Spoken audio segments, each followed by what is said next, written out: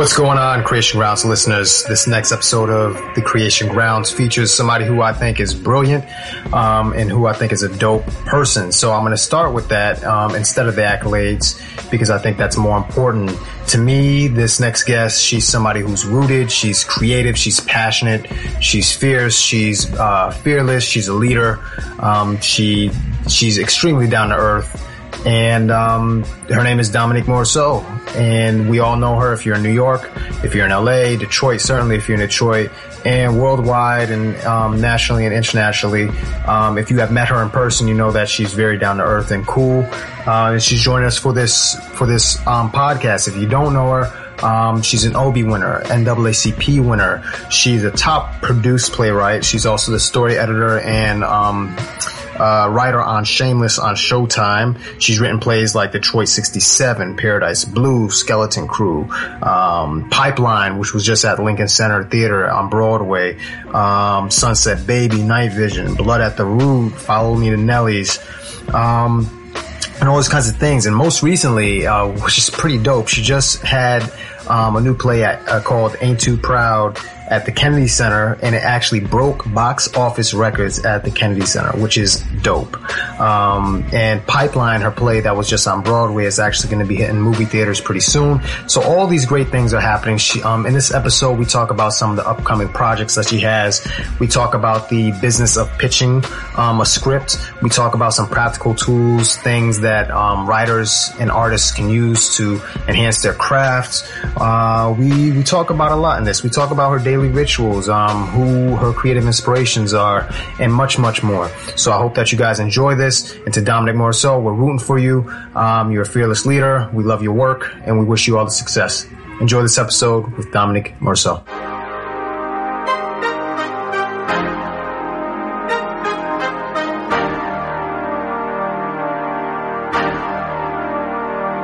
So I'm very pleased to welcome our next guest, Miss Dominique Morisseau. How you doing, Dom? I'm doing great. How are you? I'm doing good. You have a lot going on right now. You're accomplishing a lot. Before we get into all that, let's just start with what's the first things that you usually generally do from day to day? Oh, Lord. That changes from day to day. But I'm not the kind of writer that gets up and writes at the top of my day. I'm the kind of writer that procrastinates and works out and does emails. And I'm on the West Coast, and half my life is on the East Coast. So I wake up my days feeling like I'm just behind. Do you know what I mean? Yeah. So I sort of try to center myself and then catch up to the East Coast for a little while. And then I think, somewhere in the middle of my day is when I try to be able to focus on writing. And that depends on if I'm what's happening my year. If I'm in a production or if I'm working in a writer's room, that's less, I have less time to do those kind of things. I have to get up and go to work.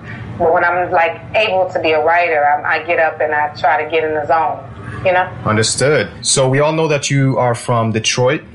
And you have a great history, great cultural history with Detroit. You grew up there. If you had to personify your parents and your childhood to a poem or an album, because we all know you love music, which poem or album would it be and why? My whole life is it's Motown Christmas album, frankly. Okay. is my experience of my family, of Detroit, and just of my childhood. Do you know what I mean? I grew up every Christmas listening to the Motown Christmas album. I have a real special relationship to some of the songs on there. They represent different parts of my mother and my father to me. And it's just it's what played on refrain in our house. But for some reason, when I'm away from Detroit, when I'm hearing Motown, but also Motown Christmas album specifically, gives me the most warm and fuzzy feeling of home, because even though my generation didn't grow up, we grew up on Motown music because our parents did, but it's not like I listen to Motown songs in as heavy rotation as I listen to New Edition. You know what I mean? Right.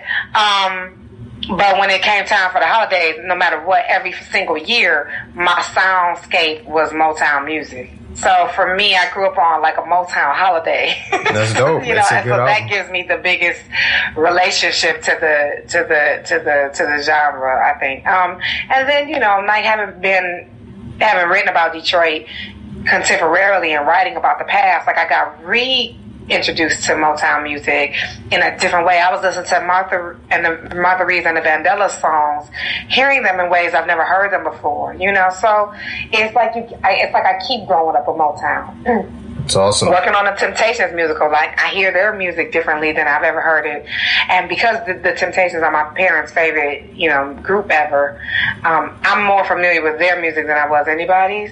But even now, I'm hearing it with new ears and new life, you know. That's awesome. So it's kind of like a passion project because your parents really loved it, and it's close to home for you with the Temptations. You originally went to get your BFA for acting. Tell me about the day that you realized you were not just an actress but a playwright. Well, here's the thing. I knew I was a writer since I was a kid, you know, but I thought I was writing poetry and short stories and whatnot. And in college, you know, well, in high school, I discovered George Wolfe and Ntozake Shange. Mm-hmm. And they were writing, you know, like George Wolfe had written The Color Museum. It was like a vignette play. So it was a little broken from like what, you know, the normal traditional story structure. And then Ntozake, obviously, she created the choral poem. So for me as a poet, they were my way into being a playwright. Because by the time I was, you know, in my third year of college, I was just straight frustrated with the lack of studying, you know, diverse writers in our department and the lack of diverse productions or the you know, the minimal diverse productions that we would see, the minimal productions of people of color or for black productions. You know, there were no black productions, but there were sometimes productions with black students in them, but we rarely studied, you know, any plays from the black theater canon. So it was just, I was frustrated with that, and that's what sent me into my third year of college, realizing like, okay, I need to write something for myself and for the two other African American girls in our department. And I think what happened from there is what made me realize I was a playwright. I wrote a choral poem. You know, I was a poet writing poetry, really. But when I saw how people responded, how the student body responded to my work and how necessary it felt to them, that's when I realized, like, oh man, I'm a writer. Like, I'm a playwright. Like, I got to write plays. Yeah. Because people want to see plays and people want to see themselves. I have a way to give them something that no other capacity of what I do can give them what I'm doing as a playwright. You know? And so I think that's when it bit me. That's real. And which book or gift have you gifted in the past year? Which book or play? Excuse me. Oh, that is a really good question. It's funny because I have a collection of plays. I have like August Wilson, I have Susan Laurie, I have Lynn Nottage, I have Arthur Miller, right? And it's my personal library of plays that I have in my house. And so I've just given little plays and little readings to my nephew and my niece when they come over. Like little anthologies? I sort of want to say, yeah, well, like I call it my library, so I loan out. Oh, gotcha, you know? Gotcha. like, I mean, you're gonna check it out and you're gonna give it back. Understood. But honestly, but lately I gave my niece. Well, I actually read this one to her, but I read my niece Aida. But I read the book, the storybook that the opera is based on. And I thought as I was reading to her, at a certain point, she was getting kind of like distressed about like the relationship between Egypt and Ethiopia. And I was like, Dag, this has really become like a different kind of story right now in this like day of immigration. Yeah. It was becoming like a different kind of story for a minute. I was like, wow, this is like, I wonder how people will feel about Aida right now if it was still up on Broadway. But anyway, so that's the latest one. It's so ironic, but that's the last one I've gifted. But I think in general, I know that I've been wanting to publicly send everybody to go see Marcus Garley's work. Wow. I have told people about productions rather than just reading his plays, although I've pushed that too. But I've been pushing Marcus Garley. Marcus Garley is kind of a legend already, but for me, I've been like really promoting his work because it's just, it grabs me, and he's one of my favorite writers, and he now has work coming up at the, you know, at New York Theater Workshop that's in production right now, and so his work has been the work I've been trying to introduce to a generation of artists that don't know him.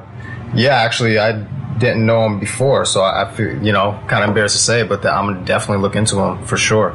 Oh yeah, Marcus Garley's incredible, and his play "The House That Will Not Stand" is at New York Theater Workshop right now, and it's taken everybody by storm, and it's surprising to me because Marcus, he's a writer. Like, if you know me, or if you know Katori, or if you know Terrell, you know, Marcus has been putting it down for longer than all of us, you know. Wow.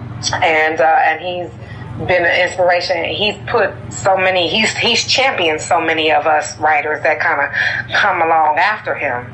So it's sort of a crime, I don't blame people, but it's just a crime of our industry that you would ever know my name before you know Marcus Garley's. That's real. So I'm going to get my homework in, my research. And talking about great writers and the upcoming writers, I once got a question from some NYU writers while I was there, for if they're about to graduate college and they might have doubts with the uncertainty of the creative process and the creative life, what practical advice would you give them, or any young artists that doesn't even have access to the major markets like New York, LA, Detroit, Baltimore, or Chicago? What practical advice would you give an up-and-coming writer to help them, you know, get started today? Besides kind of just like write. Although that might just be the good advice. That might just be practical advice, just to start writing. I think it is, but I also think reading is the most practical advice. I don't think you can do one without the other. And you're talking about for folks that they're not in like New York, right? You're like saying if we're in other cities that are like regional cities that aren't necessarily where theater is happening all the time. Right. Is that what you're saying? Yeah. Yeah. I mean, yeah, for that I would say, you know, we have to be the theater, and we have to create the theater where we are. And for that, I say first we have to read. We have to get access to theater. And theater comes through a lot of our towns. So when it comes, are you going to see it? You know? Because it might be, you know, coming through the Broadway tours, but you got to go check that stuff out, you know?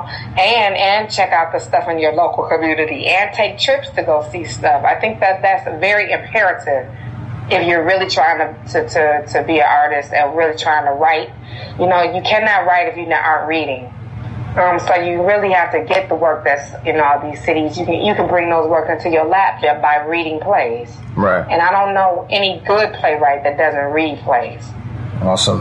Or that hasn't at some point taking on reading plays as a big passion. You know, right now in my life, I don't have a lot of time to read new plays, so I go see plays when I can. But it's hard when artists ask me to read their work, and I don't want to seem like a jerk to say no, but I like to be a realist. Like, at this point, if I'm doing reading, I'm not writing.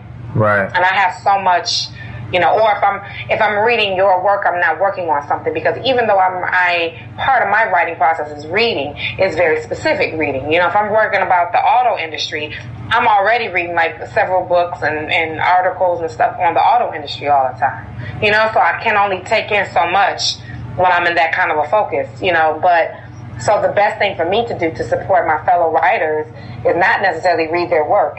It is to push opportunities their way, or to expose, you know, them to places that they can submit their work so they can get exercise to do it. And it is also to just be a champion of opening doors for more opportunities for artists. That's the best thing I could do. And so that's what I would say to my fellow artists in the region. You know, get out there and start reading some work. And also start submitting your work to everything that you can submit to, possibly. That you have the capacity to write a cover letter for, submit your work. That's real. Which character, if any, have you personally written that you were most nourished by, and why? do the characters that you write with the research? Because I know you're heavy into research, you go into the communities that you're writing about and capturing the rhythms of the character. Have you grown any by writing a character, or learned something about yourself or the community or the world? Anything like that? Any experience like that? Oh, yeah, absolutely. I mean, every time I write, I learn something, about myself and about the people I'm writing about, which is, why I write them. I think that, it doesn't make it easy. It makes it quite challenging and really scary, frankly. I get really nervous when I've written about a community that I don't come from, or that even when I say don't come from, it doesn't necessarily mean culturally, but it might mean something else, like that. Like the auto industry is not my trade, so I'm not a part of that working community, but I want to learn about that working community so that I can accurately, as close as I can, reflect their truth, and I feel that way about anything. I write people, but I write people that I understand, but also that whose work or lifestyles I don't necessarily share or relate to or live inside of, so I have to figure out, I have to learn something about them, and that's terrifying. But I always get a deeper understanding of myself through that kind of writing. But like Faye is one of my favorite characters I've ever written, just because of who she is.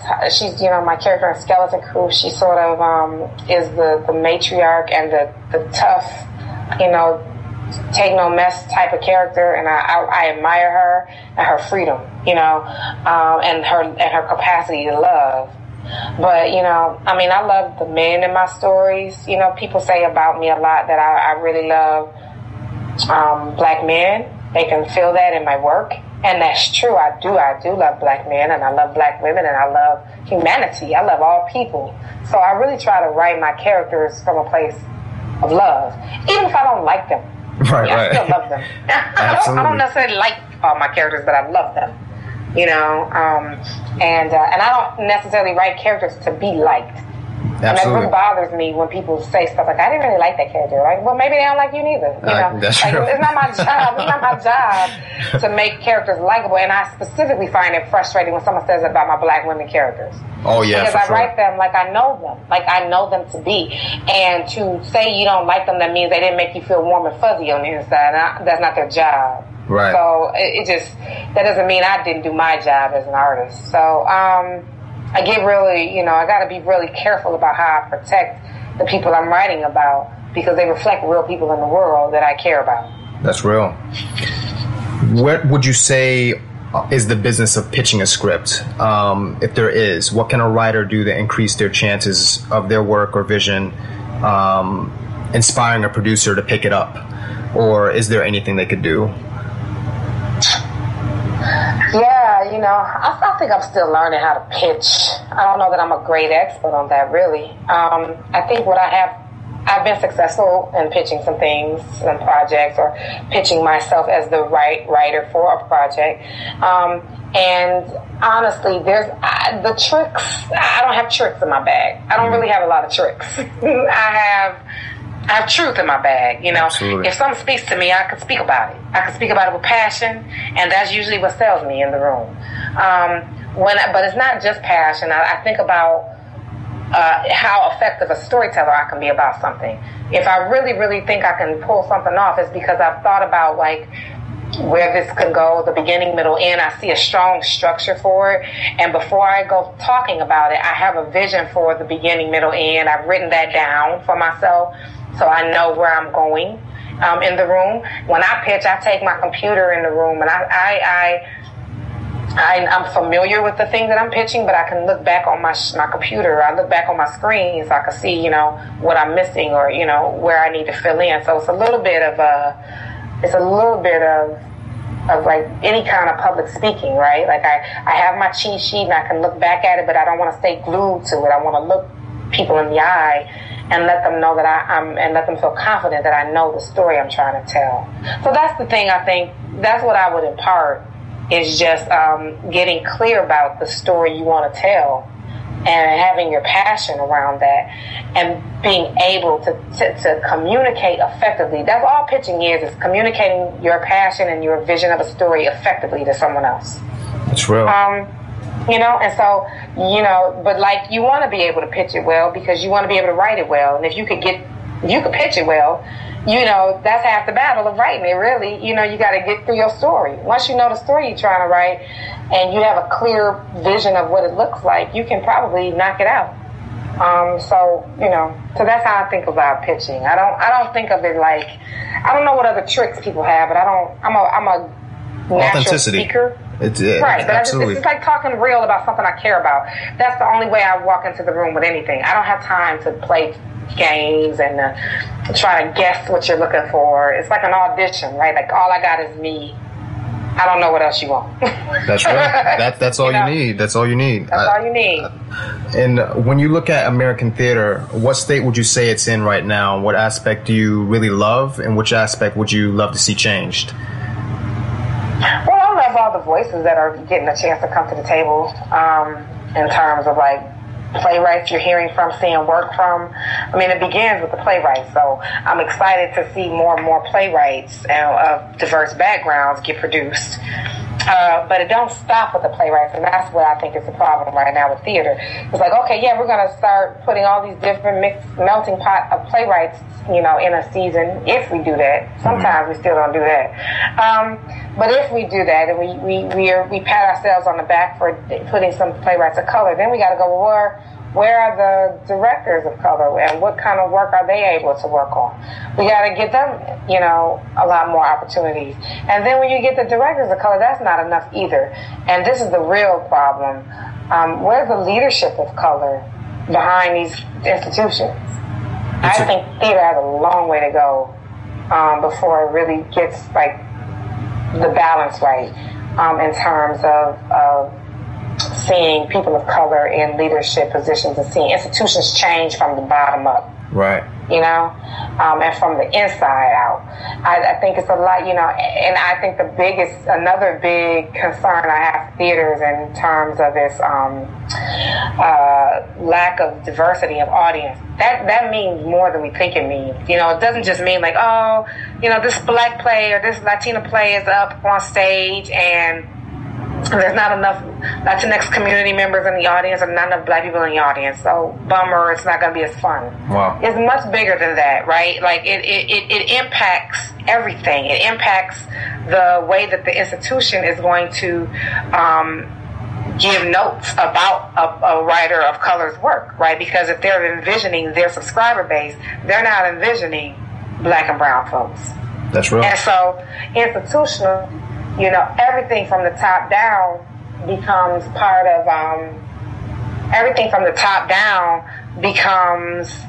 of, it all comes from a place of being underneath a white gaze. And we can't keep having artists of color be sort of squished into this white gaze. We have to make space for other gazes and other power structures to exist in our industry. Yeah. And when you think about film and TV as compared to theater opportunity-wise, there's a lot happening with Netflix and all these different kind of streaming services. Which is more of a powerful medium, would you say, for diverse actors, and why? It's kind of you mean between streaming and regular TV, which is a more powerful medium, or do you mean between TV and theater? So I got asked by an actor friend of mine what for diverse actors, would you say that it's better, or there's more opportunity in film and TV, or should we be trying to galvanize theater and use that as a medium, or do both? I personally think both are a great option.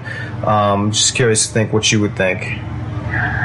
Yeah, I mean, when I look at myself as a storyteller, I look at like all of the realms of storytelling. I will say this: it will be a real tragedy, and I think not just a tragedy to theater, but a tragedy socially for artists of color to abandon theater for TV and film. Yeah, that's not something I'm interested in doing. I think theater is the foundation. It's got to be the foundation.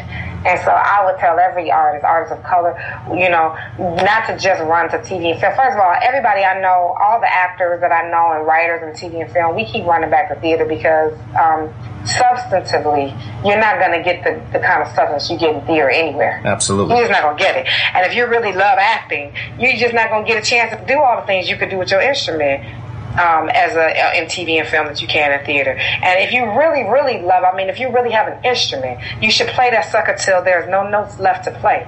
So that you got to play it in all the ways that you have it available to you. And theater is a big part of like where you can really exercise your instrument. So I don't even understand an artist, frankly, that doesn't want to play their full instrument.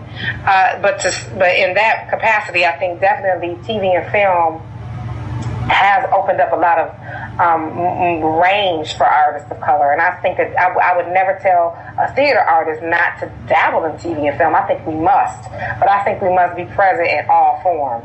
Absolutely. Because nothing is as immediate and as urgent as in your lap as theater.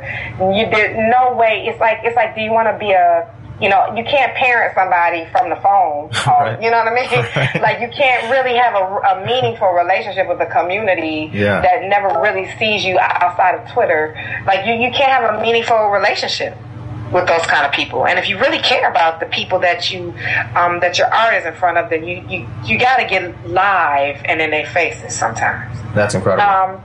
But you can reach more people in another kind of way on TV and film. That's why I would say that there's a balance to the craft that I think both of those or all three of those mediums provide when you use them in tandem, when you don't just abandon one for the other. And how would you? Well, if you had a billboard in Times Square, as just for you, what would you want artists in your community to know that would help them help themselves as well? If it was just a word or a phrase in Times Square.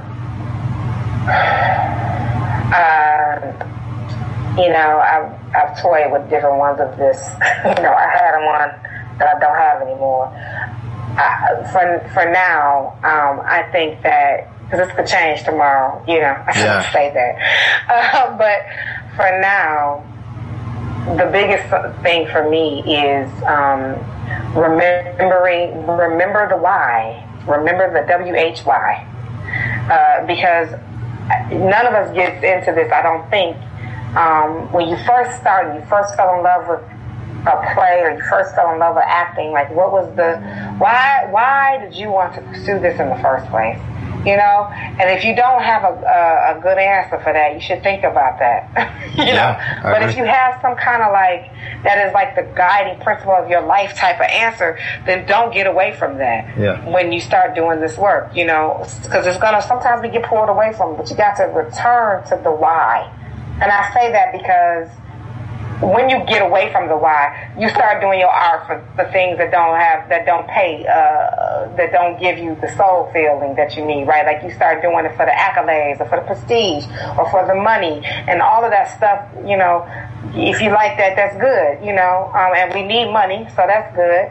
But if you're doing it for that and you've forgotten the why, it's gonna crush you.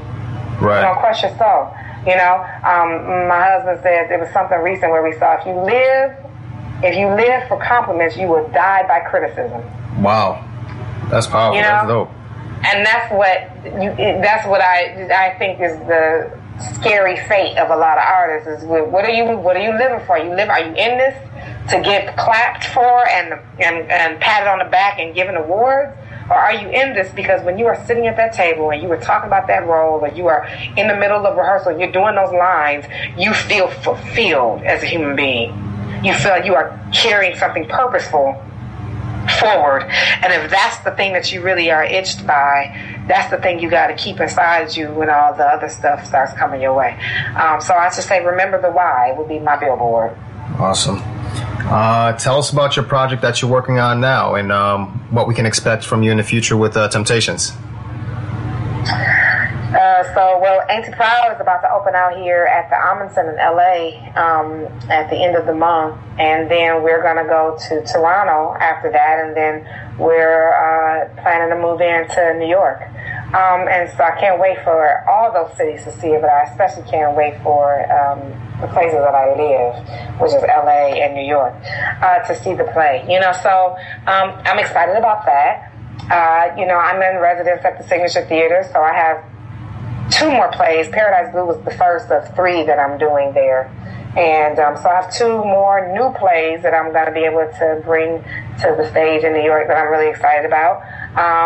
And I have a few other productions of plays that I'm working on, and another musical. So I have some stuff in the fire that I'm excited about working for. I'm also just excited about the work with my peers. There are a lot of fellow playwrights, Terrell Coleman, Katori, like I said, Marcus, Rada, Jocelyn Beal. There's so many artists who are working in both TV, film, and theater, who are, a lot of playwrights are using their plays and then they're turning them into like TV series and stuff like that. So I'm excited about seeing the work that we're all bringing to the table, and this like little renaissance that we're in, and kind of keeping it going for longer than the last renaissance. Right.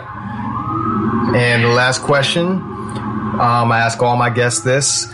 When you think of the word creative, who is the first artist that comes to mind and why?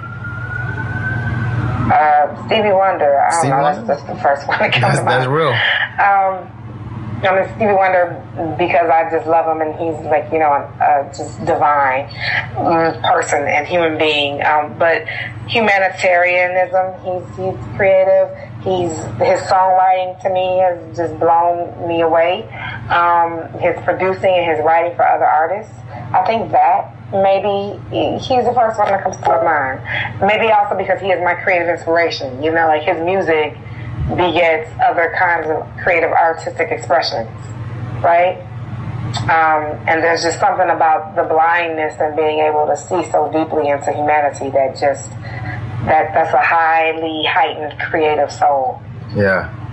Well, Dominique, you are amazing. You're a beacon of light for playwrights, for the artistry. I just love your authenticity, and I love your down-to-earthness, and I love your passion. So I want to, thank you for coming on, and thank you for sharing your time, and wish you all the more success with everything that you're doing. Oh, man, thank you. Thank you for those kind words, and thank you for having me on this. I appreciate you for giving artists a platform, and let's do it again. Let's do it.